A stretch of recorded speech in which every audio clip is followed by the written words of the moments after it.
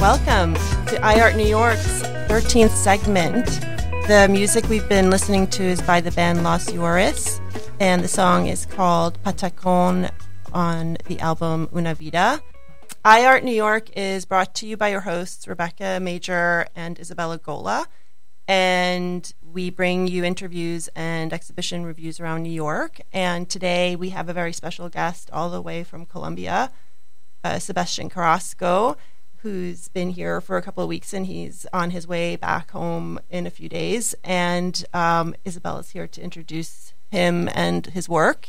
And just to say a couple of words about us, my name is Isabella, and I'm a visual artist and a curator at the Polish Cultural Institute of New York and head of the Visual Arts and Design Programming. And Rebecca Major is also a visual artist, studying masters in art history at Hunter College, and is currently in an internship program at the Jewish Museum. So moving on to introducing Sebastian. Hi, it's so great to see you and to have you on our show. It's a big time since we went to Hunter together, and we will talk a little bit about that as we go along. Sebastian Carrasco is a Colombian artist, educator, and researcher.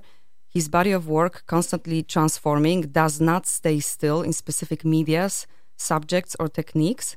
Nevertheless, there is a conscious intention of approach situations where the body and the self encounter power structures. And a little bit about the unicorn, because that's your big hybrid project that's very dense and there's a lot that comes with it. The documentary, The Hunt of the Unicorn, which is more like a mockumentary in a way. It's combining the real and constructed. The Hunt of the Unicorn, La Cacería del Unicorno. Am I twisting that? La Cacería del Unicornio.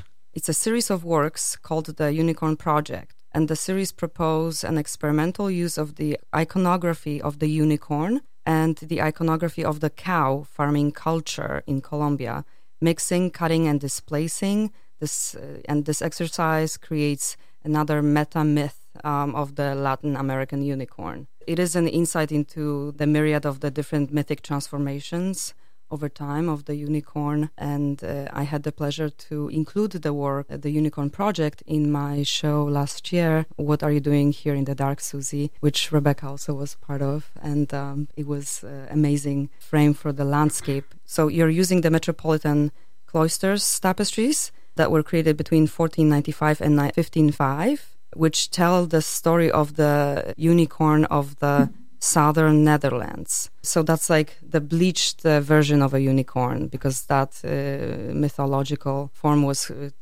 transforming throughout different mythologies since early Middle Ages, and eventually it became the white horse with the horn, but before then it was a rhino, like in Persian culture, and it was something else. And then you layer that with the Colombian cattle culture, those scenes from the video and from tapestries. I would like to clarify which scenes quote the 21st century Collio World Cup in Villa Vicencio and the Secure in Colombia and the other places that you had. What is the relation between the two mythologies? Well, I think I can start from the beginning, basically.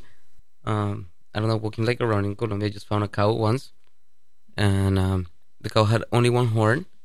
It wasn't not in the middle of the forehead, but it was like just sideways.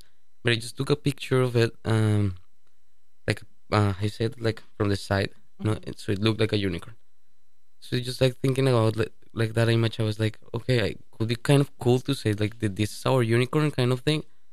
So I started like researching like about the story of the cattle in Colombia, because like the cattle doesn't belong to the Americas. It's actually European. And what comes from Europe, it arrived from there. And at the same time, I was like, okay, so I need to trace kind of like the history of the cattle, at the same time the history of the unicorn, to see if like they can actually match in some point. And the tapestries were kind of like that key moment where I could find like let's say basically like find like the last transformation of the unicorn, because the unicorn had like the myth or like the animal has been transforming like through time and space, like in history. And like in that moment, it's like 1495. It's kind of a key moment where we have like the documentation of like this white horse, let's say, that has these powers. And it's kind of like kind of, I don't know, like, like the descriptions of the unicorn are like in specific points of history. There are like kind of like these key moments where like the animal transforms, basically. So I found that one, and in the, like, I don't know, like if it's in the documentary or like even in just like the pieces that are written in the walls, like in the technical, like, or biographical, like, information of the pieces. The tapestries have like something really really nice and beautiful about like the description of like the place where they're like taking place, like those scenes. And it basically says there is like a world that doesn't have any seasons, and at the same time, like, I don't know, plants from like the summer and the winter can grow together. And basically, like, that's the description of a tropical place, like Colombia, or like down there, basically in the equator. And I said, okay, like this kind of matches, like this kind of mythical world that where the unicorn lives or inhabits. There's like, it's basically my fucking country in certain way, like it looks like pretty similar, like we have all these plants at the same time. So, I mean, it makes sense, like for the kind of like the metaphor I was looking for. And at the same time, I actually like, I don't know, find some data of like the first cows that arrived to the Americas that actually arrived with Columbus. They were like, 200 cows.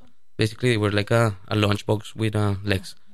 So they enter, from Haiti and stuff, and like they start to enter those cows through Haiti and then through Venezuela, and they walk all the way through Venezuela to the middle of Colombia. It's like, that's like big walk, like in the Andes is super dangerous and stuff, and you have like desert, jungle, like all sorts of like weather problems. So I said, okay, like it makes sense. Like the dates make sense, everything makes sense. So so it was about the same time when the tapestries were. Yeah, exactly. Well, the first like trip of Columbus was like 1492. Right. So it's like, okay, I think it makes sense. He like one of those trips, like they just brought like food, Right.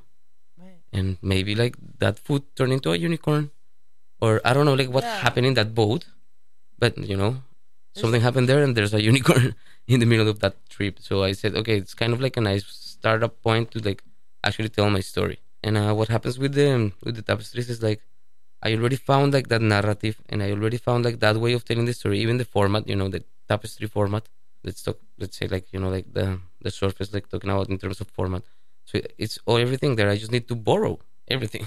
So I need to borrow the kind of like I borrow the narrative and as well as the medium, to basically tell the story. So when you say borrow, you mean the video that was an actual BBC production from the 80s or something, which is you use that on one panel on this in your video piece, the Unicorn Project. Well, so on one panel it was the actual like BBC production about the description and the tapestries and like the story and on stuff. The other side was your footage. Actually, Colombia. That was not my footage. That was also like found footage from YouTube and stuff. But yeah, everything like deals with this idea of like cow culture, like cattle culture in Colombia, cowboy kind of culture in Colombia. It is actually pretty different from the States. It's like it like has different kind of meanings, and like the people behave completely different. Called a ranchero. I don't know. Putting my foot in my mouth. Like, what is it? What is a cowboy called in? Llanero, because it doesn't refer to the cows. It refers to the place where he lives. That is called Los Llanos, like the plains. So the documentary, I have a notice from 1974, The Hunt for the Unicorn, and it was published by the Metropolitan Museum. Okay, not BBC. Or was it BBC? Because I wanted to... I think it's published by the Metropolitan Museum, and it's funded by the Metropolitan Museum. So like, but it has that kind of quality, like a very produced, because that also narrated. Yeah. Because the whole research comes after that. But it the really institution. is interesting how many myriad of cultural and historical meanings that it's generated for you and then for the viewer as well, because there's just so many different avenues of interpretation I can go into. Like we're in our current culture on the brink of all of these scientific breakthroughs with genome splitting and cloning and kind of manipulating animals, really, right? And so, but the farming culture has been doing that on a very slow scale for hundreds of years. And that kind of ties in with the unicorn, which is not really an actual being, but a kind of mythological being, maybe a perfect, or, you know what I'm saying? Where I'm getting that with that idea of it's a concept. It's not really an earthly being, much the same way that the science is kind of generating a being that's not from this earth. They're kind of creating it as we speak in laboratories. Well, I think that's pretty funny because like during the moment that I was doing the research for the project, I started like finding a lot of like websites or like of the history of cattle in Colombia and how they actually like were like kind of reproducing certain cows with another ones to adjust them for example the weather. So like Colombia is kind of like it's like really diverse in terms of like flora and fauna, and you have like we don't have the seasons like as I was telling you, but we have like how you call it, like I don't know, like the weather like varies by altitude, right? So you have like really like high parts, like for example Bogota, that is really high in the mountains in the Andes, or you have like I don't know, like the same level as the sea level, you know.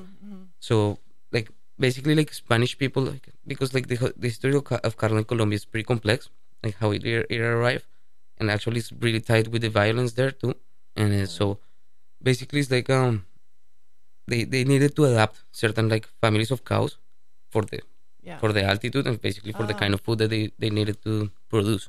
So it's like I think the first Colombian cow or like the American cow is called Velasquez. It's like a mixture in a couple of Spanish cows, you know, and it's made basically to produce milk and meat at the same time. So it's like a cow with a lot of muscle, but either way it produces a lot of meat, and you need that kind of thing, you know, like for the high high altitude. So it depended on that. So I think it's like kind of interesting what you're saying, because it's like kind of like it's like the attitude of humanity towards like an animal, you know, in many ways. Like perfecting this mythical or, you know, unattainable, or it is attainable, but through a lot of science and technology and manipulation. But it also strikes me that it is kind of rooted into somehow the myth of the unicorn itself. Is it tied to the concept of colonialism in a very broad sense, in the sense that Columbus came to South America and brought with him these cattle, but the unicorn as a symbol, did it represent the unknown and the mystique of the exotic for the 15th century man and woman?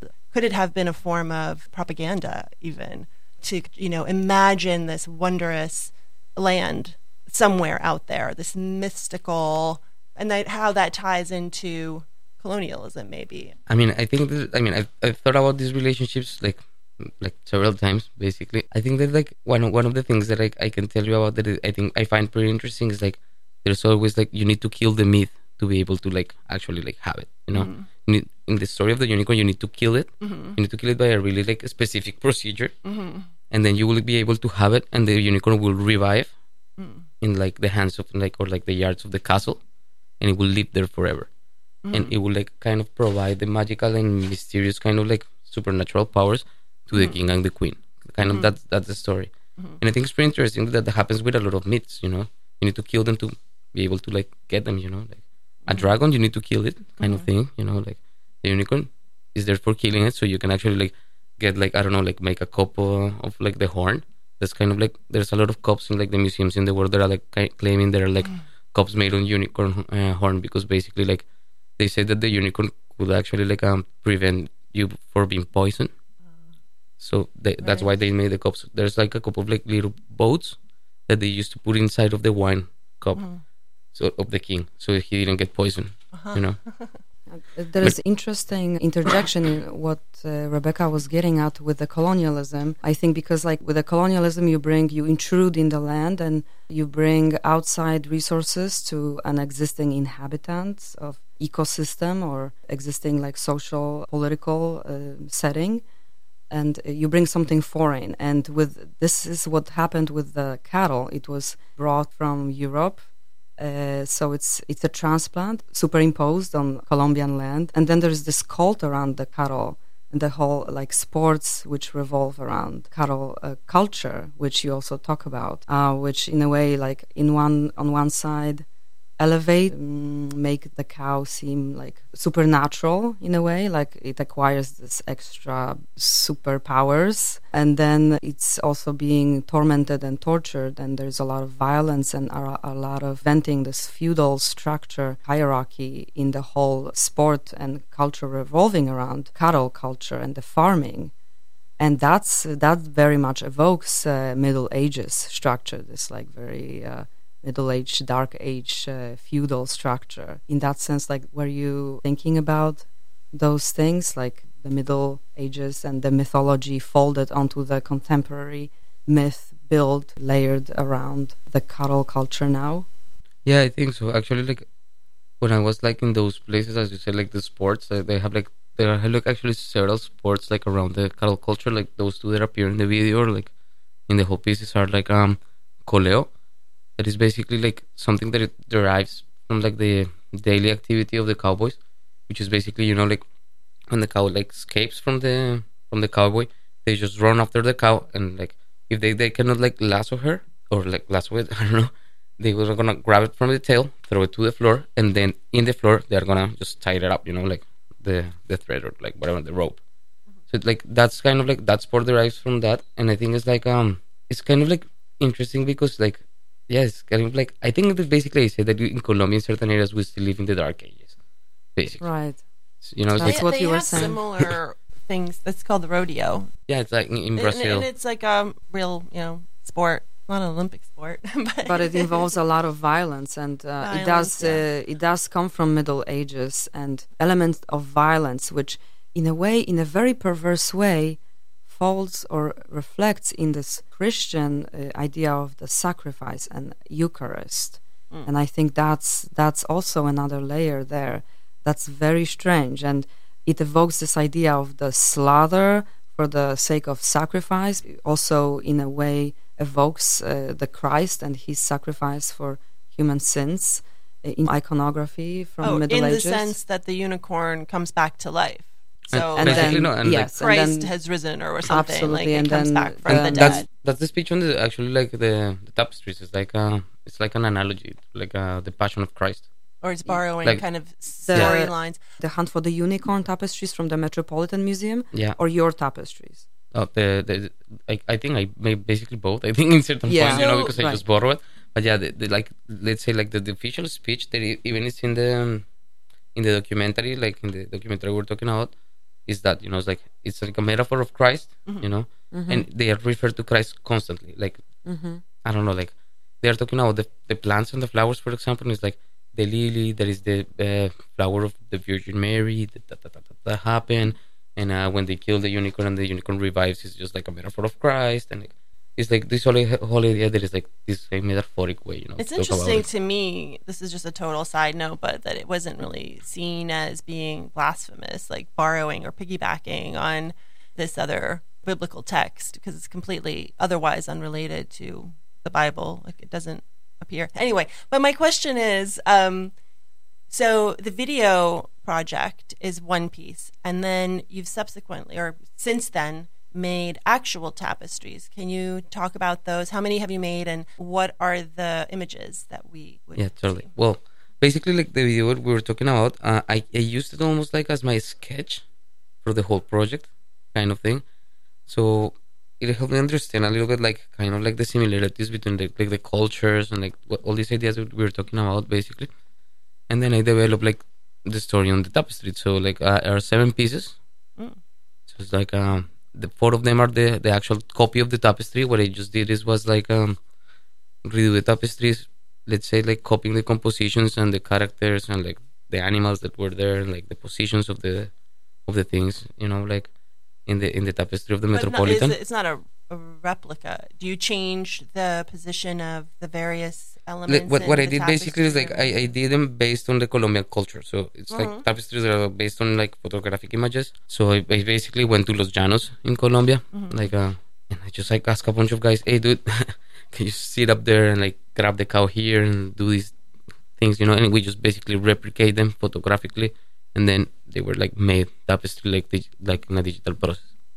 It's interesting because in this, I'm shifting a little bit from your project to kind of thinking about contemporary art world, but there seems to be a shift towards artists using craft materials, and we see that maybe more prevalent, this in the last few years.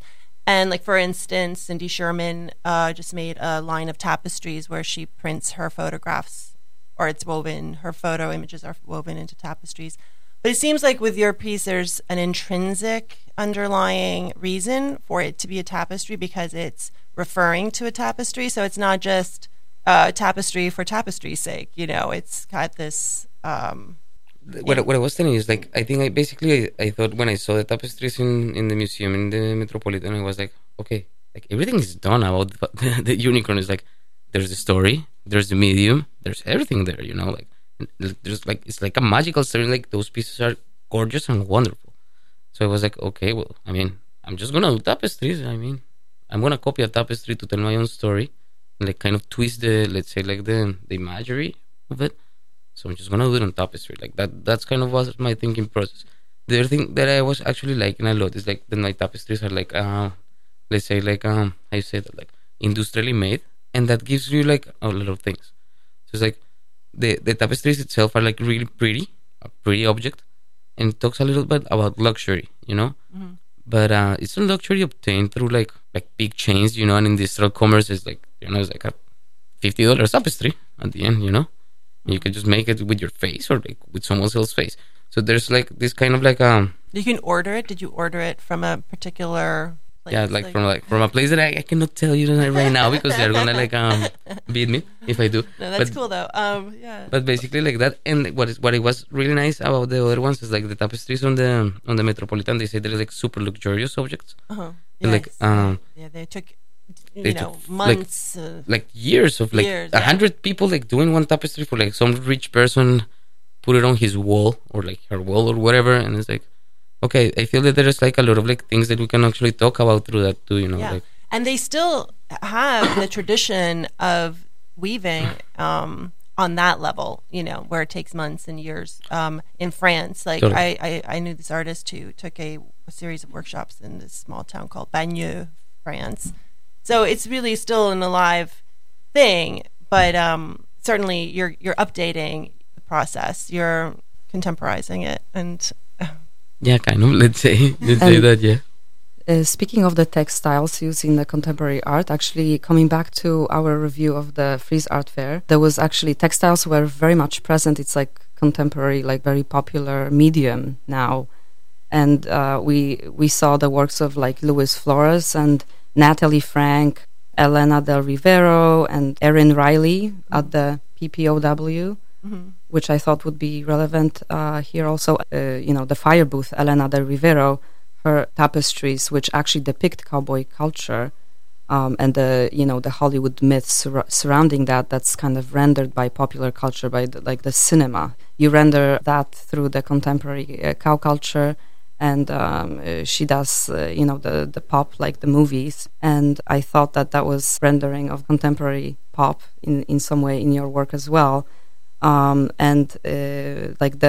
mentioned like the name for the cowboy in Spanish.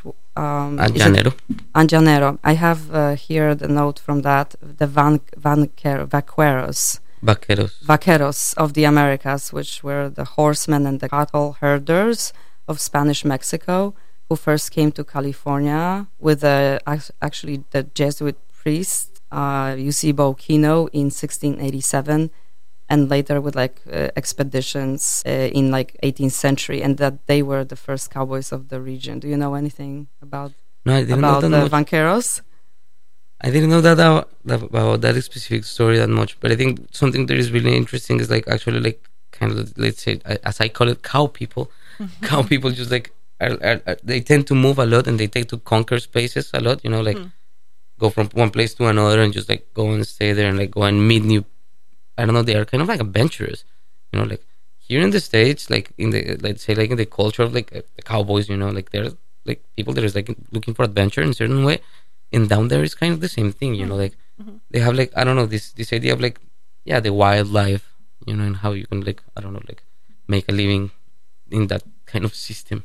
There's multiplicity of the presence and identity of the cowboy, not directly, but through research. I found that the vaquero traditions, which developed in Mexico, and that was brought to Mesoamerica from Spain, and that became the foundation of the North American cowboy.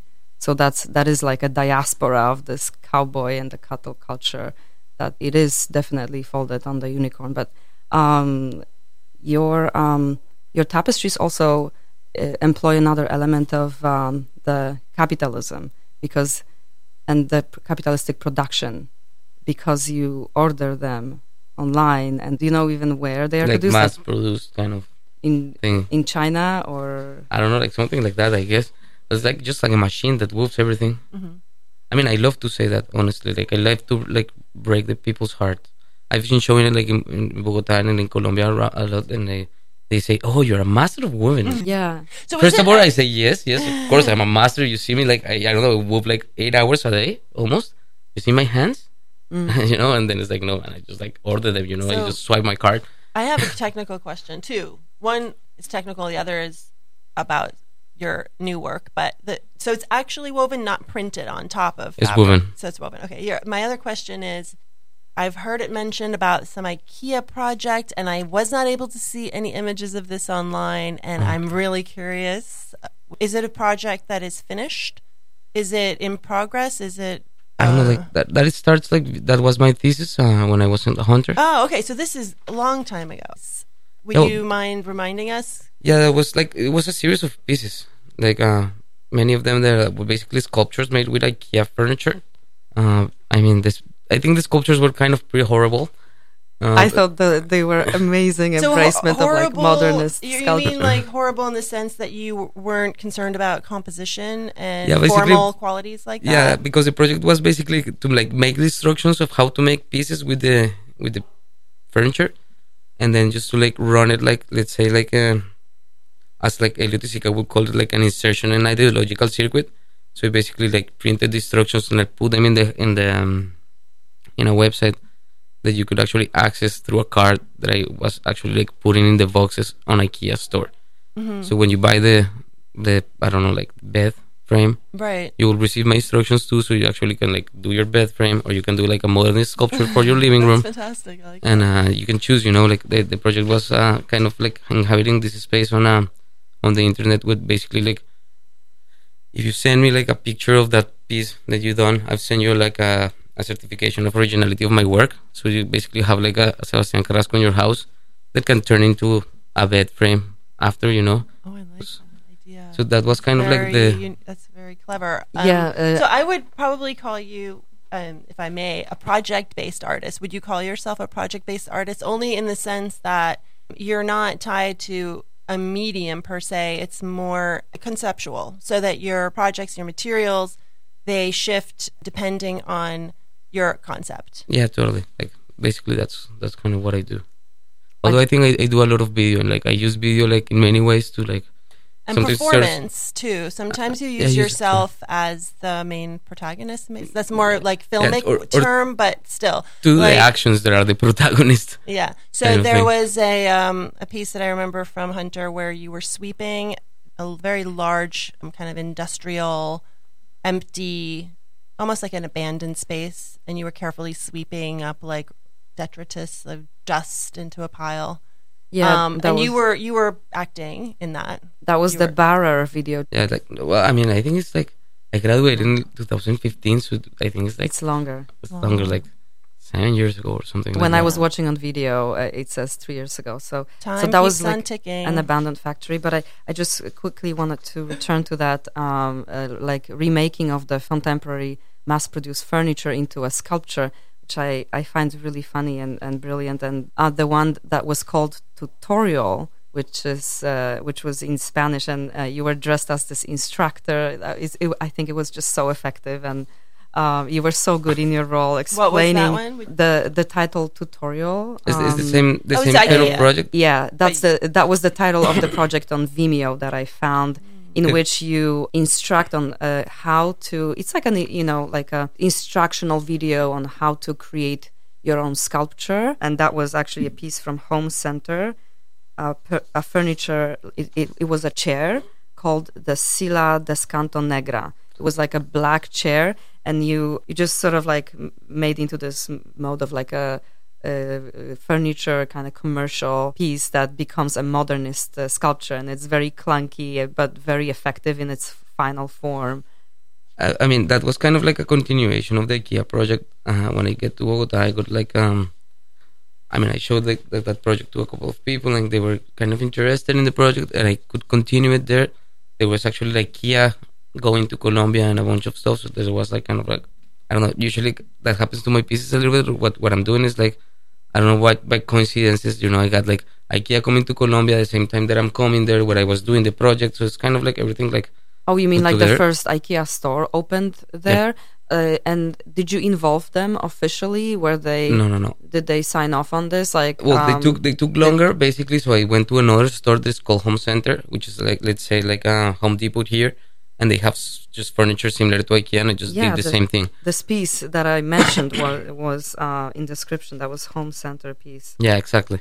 I'm talking about that one because basically like what I did is like the first part of the project that happened in New York was like say graphic instructions, like drawings basically as the IKEA drawings that you receive, when you buy like some chair or something. Well, this was kind of the same, but when I went to Bogota, I said, I kind of like it better. Like no one like reads instructions anymore. Like I buy a camera and I just go to YouTube and like try to figure it out. Yeah, exactly. So it's like, okay, I'm gonna do a video like for the piece. So I started like doing these videos. Actually, that project developed in a really weird way. Like in the last tutorials that I've been doing, like I've been working with this guy that is super similar to Bob Ross, and I've been creating my own painting tutorials, like Bob Ross tutorials, with this actor slash like performer that I have now in Colombia. You're working with someone, you said? Yeah, well, like the idea of like the tutorials like kept on my mind a little bit because I was kind of interested in this idea of like kind of like, I don't know, the mythification of art and like what it means to have a piece in your house and what doesn't mean, and who can access to that piece and who cannot access to that piece, And at the end, I was kind of interested just to like make a big joke, It's like, you can just like buy the bed frame in IKEA, just like send me a picture, I'll send you the certification, and you're good. You have a piece in your contemporary in your house. Didn't cost you more than $80.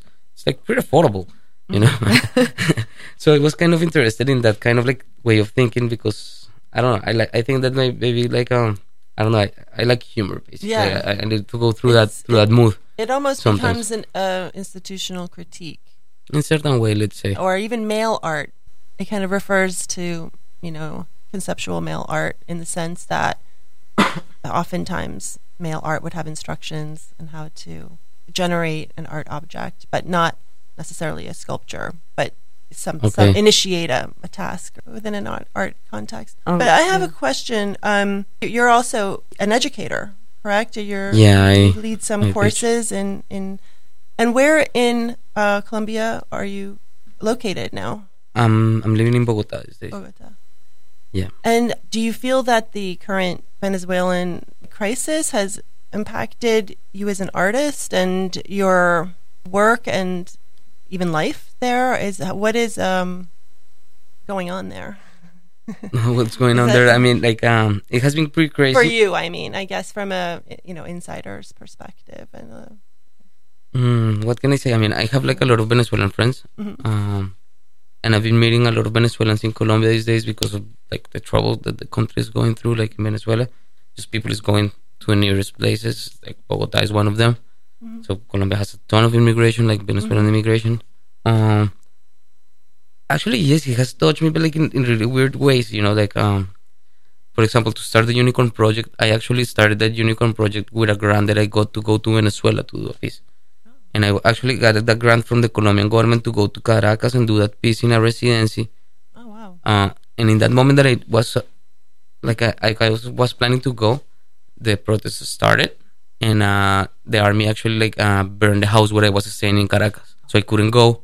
And like everything started like that. It was kind of just like, I don't know, by luck, like little like moments. I don't know. So you were there when the fire started, or you were planning to? I was planning to go, and like the fire sent me how the hell I'm gonna go there to do video in a place that is completely like on riots right now. Like the other part of the residency was in Cuba. There is a little city like near to Caracas, 45 minutes away, and Cuba doesn't have electricity like 2 weeks a month.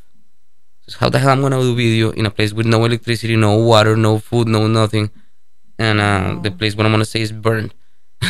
Maybe I just quit it, I decided to don't go, and kind of that was kind of the starting point of the Unicorn Project, Oh, really? I was like doing the Unicorn Project in Venezuela. My idea was to actually go through the same path that the cows came through America doing performance, and the project changed completely I see. due to that. I couldn't So get there. you really actually were very directly impacted, or your art practice was, by the current. Yeah, let's say. Yeah. I mean- And it's an ongoing issue, right? Like it's not resolved. No, I mean necessarily. Venezuela is still like it seems that It's still in crisis. yeah, Economic it's still like crisis. I mean they have a lot of trouble. That doesn't mean that Colombia doesn't have it, but like it seems that those guys cannot like even like buy food. So Yeah. Yeah, we're and, receiving tons of Venezuelans. And speaking about violence and state control, there is also guerrilla groups that are military groups that like they have their own borders basically and their own administrative infrastructure. That's really scary. Like in Have Colombia, you- you say? In- Well, that one is a pretty complex subject. You know, like yeah. I think you can do it like a show with someone that's kind of more Yeah, qualified. Yeah, to do this. do you reflect on that in your work? I mean, I Speak to think that? I deal with a lot of like the politics of Colombia. I think, as I was telling you, like cow farming has a lot of like I don't know, like it's really related to the like history of It's violence of the weirdly guerrillas in intertwined. Colombia. Yeah. But like to put it like summarize it a ton, you know, like there's a book, there's a really good book of like a couple of researchers in Colombia. It's an economist and a political scientist, and it's called The Power of Meat, and basically it tells like how like cow farming and allowed to basically like keep territories of Colombia like for the cow farmers to keep like public territories, and let's say like just like gather a lot of like wealth basically. Yeah. Through Because public- it to generates public- wealth. Well, basically, like there was a law. I don't remember. It was like after the 50s a little bit. That was basically like if you had a lot of cattle and your territory, like your land, didn't have like enough space for your cattle, you can take public land and claim it as yours, and they'll give you the papers for it. But that means that only like the rich people will be able to claim land to become more rich. And like the problem in Colombia, like it deals a lot with the territory that like is good for oil like extractions, like farming palm or stuff like that. So like for example, strategies like the paramilitaries or like the government, like everyone use there is like displacement. They go to a town that is like they need the lands for like sell it to a Canadian company, you know. So the government like or like someone, you know, because no one can like actually like claiming that guilt, you know. And I don't know, that shit is a mess there. But basically just like guerrillas or paramilitaries go and swipe the area, like just kill everyone, do massacres in the towns. People like Wow. the last survivors, they're just like displaced by violence, and then gets the government, gets the land, and sells it to the international companies. So when I'm saying like the land is like pretty tied with the violence, there's like that's kind of my personal point of view too. But I think it's like really rooted there, you know, like in that way. And it's kind of funny because at the end, like the biggest landowners in Colombia are the biggest cattle owners. And for example, when FARC started like to do like one of the terrorist actions that they were doing at the beginning of their existence was like through a long period of time was to charge you to be able to have land and to be able to have cattle. So as soon as the guerrillas that are the leftist, let's say like party on Colombia started, they started to charge the cattle people first.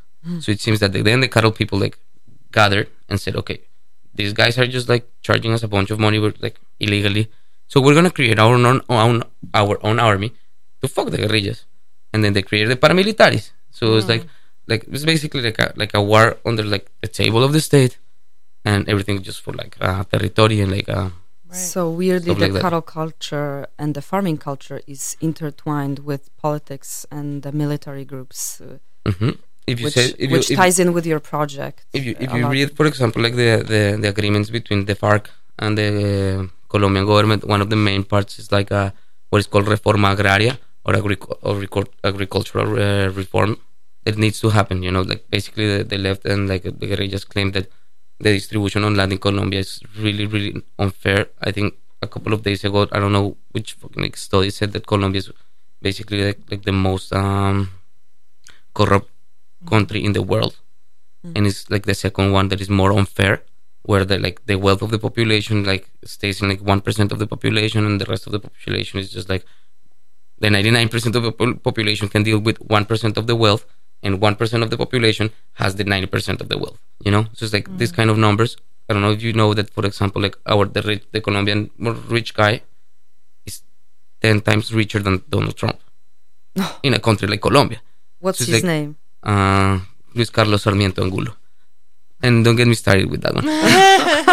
So your work is actually very political, even though one would not necessarily read that by looking at it, but it's really rich with these layers of meaning.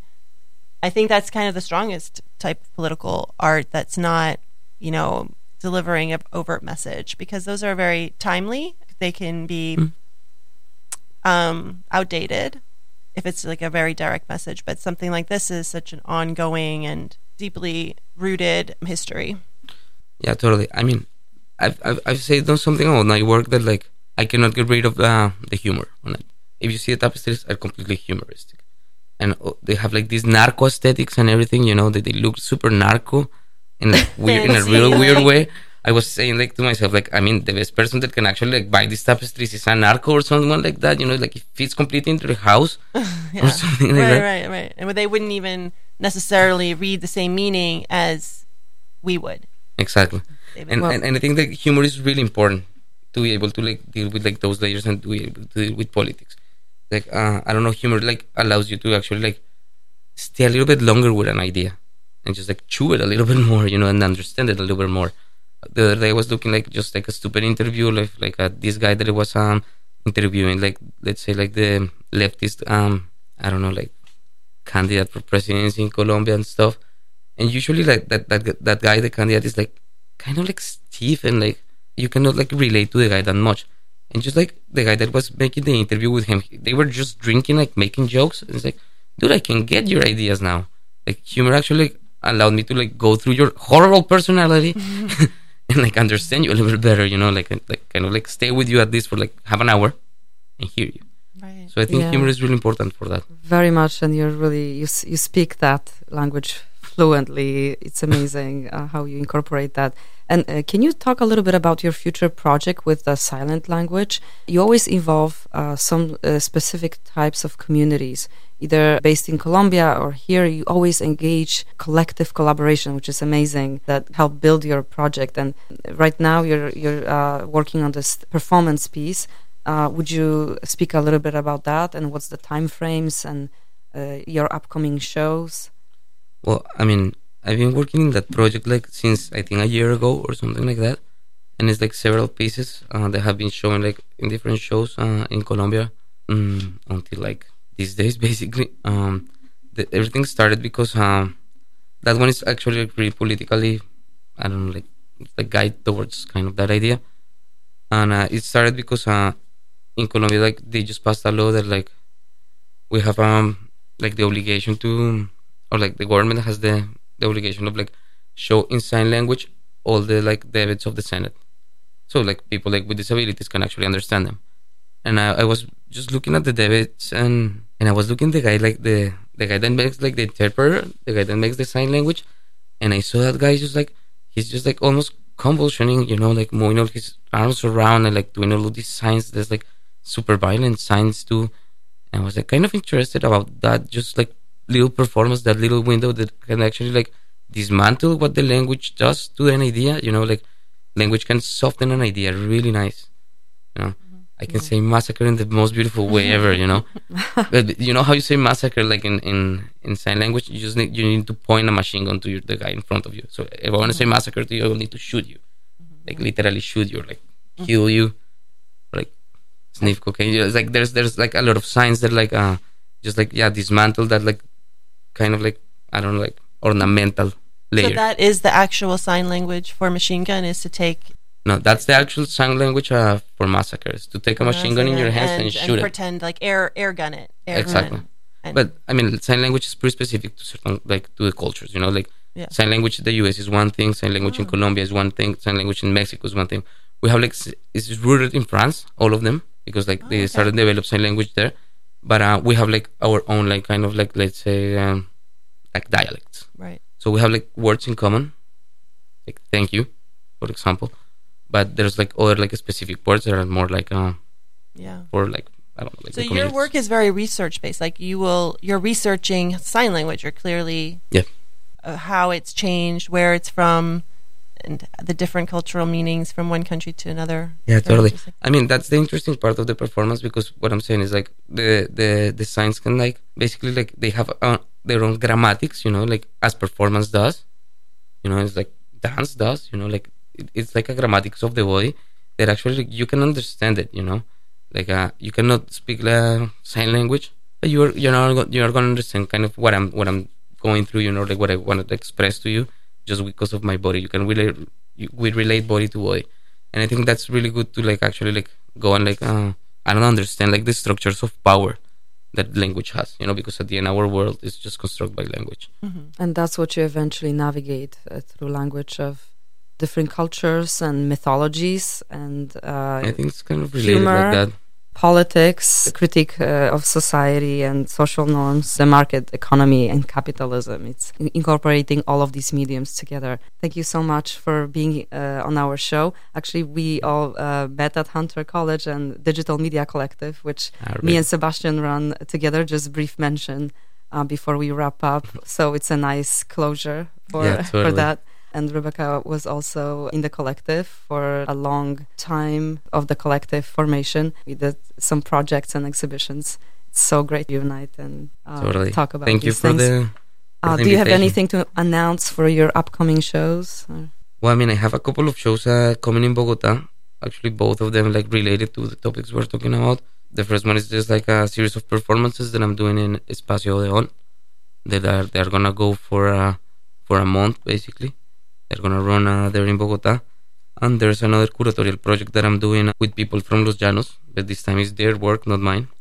Finally, yeah. So it's like I'm working with both of them. That's for March, something like at the end of March. Congratulations! Yeah. Awesome. Thank you for being on our show. No, thank you you so much me. Thank you for having me. Being here, and that was the 13th episode, and we are ending with. Oh, actually, would you mind announcing it? You Yes. mentioned it was a acquaintance of yours who is the band member. Yeah, like these guys are awesome. Actually, Yeah. they play like a kind of like let's say like a jazzy version of cumbia or something like that. Like a lot of like a mixture of like Colombian rhythms and like rock and roll, and they have some like jazzy format and stuff like that. It's pretty nice. It's called Los Georgis, and the song is called Patacon, and their album is called Una Vida. And like, I mean, I hope everyone enjoys it. Thank you so much, Sebastian. Thank you.